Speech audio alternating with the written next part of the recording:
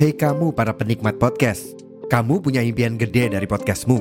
Tools di First Story bisa banget bantu kamu. Mulai dari F-Link, dynamic audio insertion, sampai statistik yang komprehensif, semua ada di First Story. Gak ketinggalan, kamu bisa monetisasi podcastmu lewat iklan dari First Story Ads yang bisa kasih kamu penghasilan dari setiap place podcastmu. Yuk gabung sekarang dengan klik di firststory.me. Sekali lagi, di firststory.me. Mari kita bawa mimpi podcastingmu menjadi kenyataan.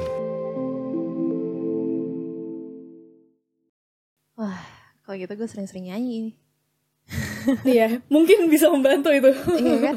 Atau ya paling nanti yang depresi sekitaran gue yang dengerin gue nyanyi. Tapi keren sih, keren.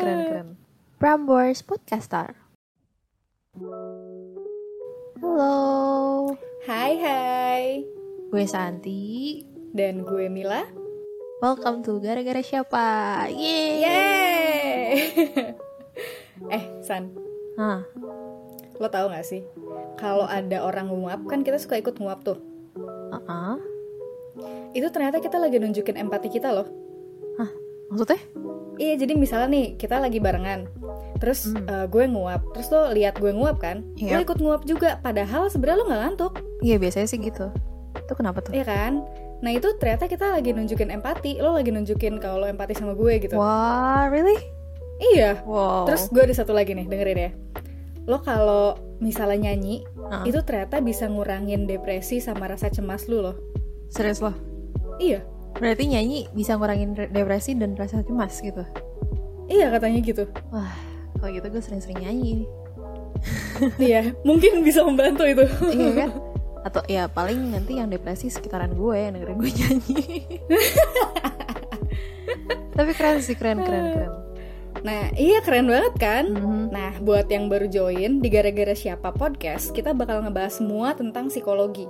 Mulai dari mental illness, behavior yang berkaitan sama psikologi, terus apa lagi ya, San? Oh, banyak lah. Bahkan kita kulik sampai kondisi mental orang-orang yang kayak kriminal gitu. Terus udah gitu, kita juga bahas neuropsikologi, kayak otak tuh sebenarnya kayak gimana sih fakta-faktanya gitu. Dan sampai kita juga bahas horor loh.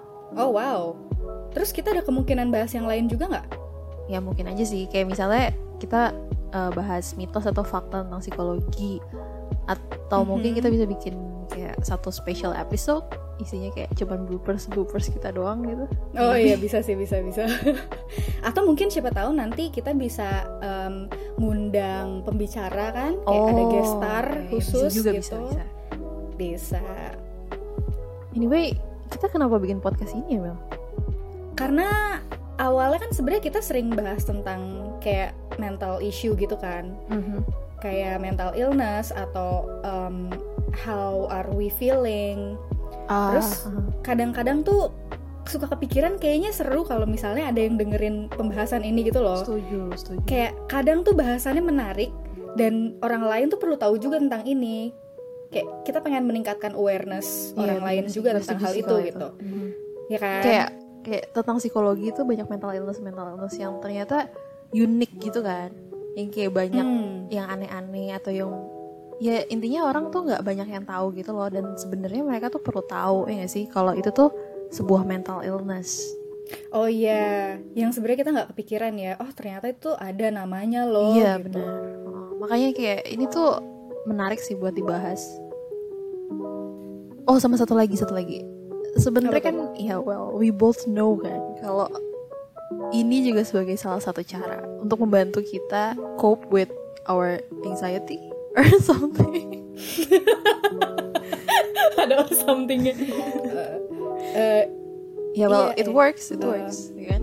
Pertama kita bisa mengedukasi orang, ya kan? Terus udah gitu kita bisa men-challenge ourselves, ya kan? Iya benar, ini challenge banget sih, terutama buat gue pribadi. Gue kan gue tuh susah ngomong sama orang. Gue susah bikin kalimat yang proper gitu loh, yang runut. Terus kayak ya nggak terbiasa ngomong lah. Dan ini salah satu cara gue buat latihan ngomong juga sih sebenarnya. Betul. Kayak gue juga kayak struggling with public speaking. Itu bisa jadi channel gue untuk mencoba latihan kali-kali kan bisa kayak meningkatkan skill gue. Iya benar. Membantu loh sebenarnya. Iya benar sih. Anyway, apa aja sih yang udah kita bahasan? Oh, tentunya sudah banyak.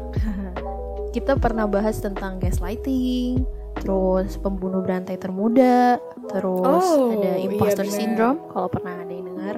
Terus teori-teori psikologi kayak kenapa kita suka film horor, dan yang terakhir banget kemarin tuh kita bahas tentang psikopat dan sosiopat. Menarik kan? Oh my god. Wah, menarik banget sih itu. Karena kadang kan orang mikir, gue nggak tahu ya, tapi awalnya juga gue pikir psikopat sama sosiopat tuh sama, nggak ada bedanya gitu loh, cuma cara nyebutnya orang aja beda. Oh beda, apa ya kira-kira bedanya? Ya makanya didengerin dong, kan kita udah ada episode di podcast, gimana sih ente? Oh iya bener.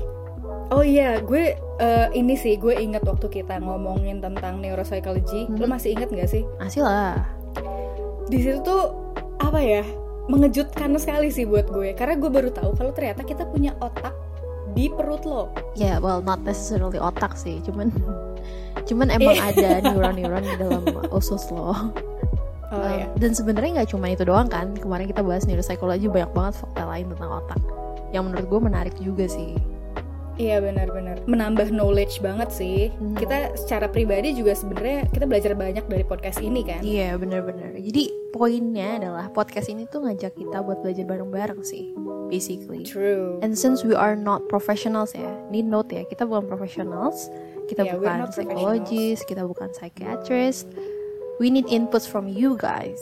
Jadi jangan ragu kalau misalnya mau ngasih kritik, saran, suggestions, pertanyaan mungkin, atau kayak kalau misalnya kita salah tolong diingetin. Jangan ragu-ragu juga kalau misalnya mau sekedar ngobrol doang sama kita. Kita bisa di reach out kok. Kemana Mel? Kalian bisa email kita ke Gara2Siapa, Gara2Siapa @gmail.com, atau bisa juga langsung DM aja ke IG-nya kita di @Gara2Siapa. Jangan lupa di follow ya. Mantap. By the way, bagi fakta psikologi lain dong. Itu mah kita bikin segmen sendiri aja. Atau buat yang penasaran sama bahasan psikologi lainnya, langsung aja check our podcast. Udah ada 13 episode loh. Nah, iya benar.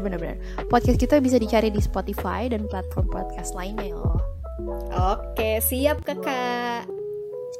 Alright, thanks for listening. Stay happy, stay healthy, and stay safe. Bye. Bye.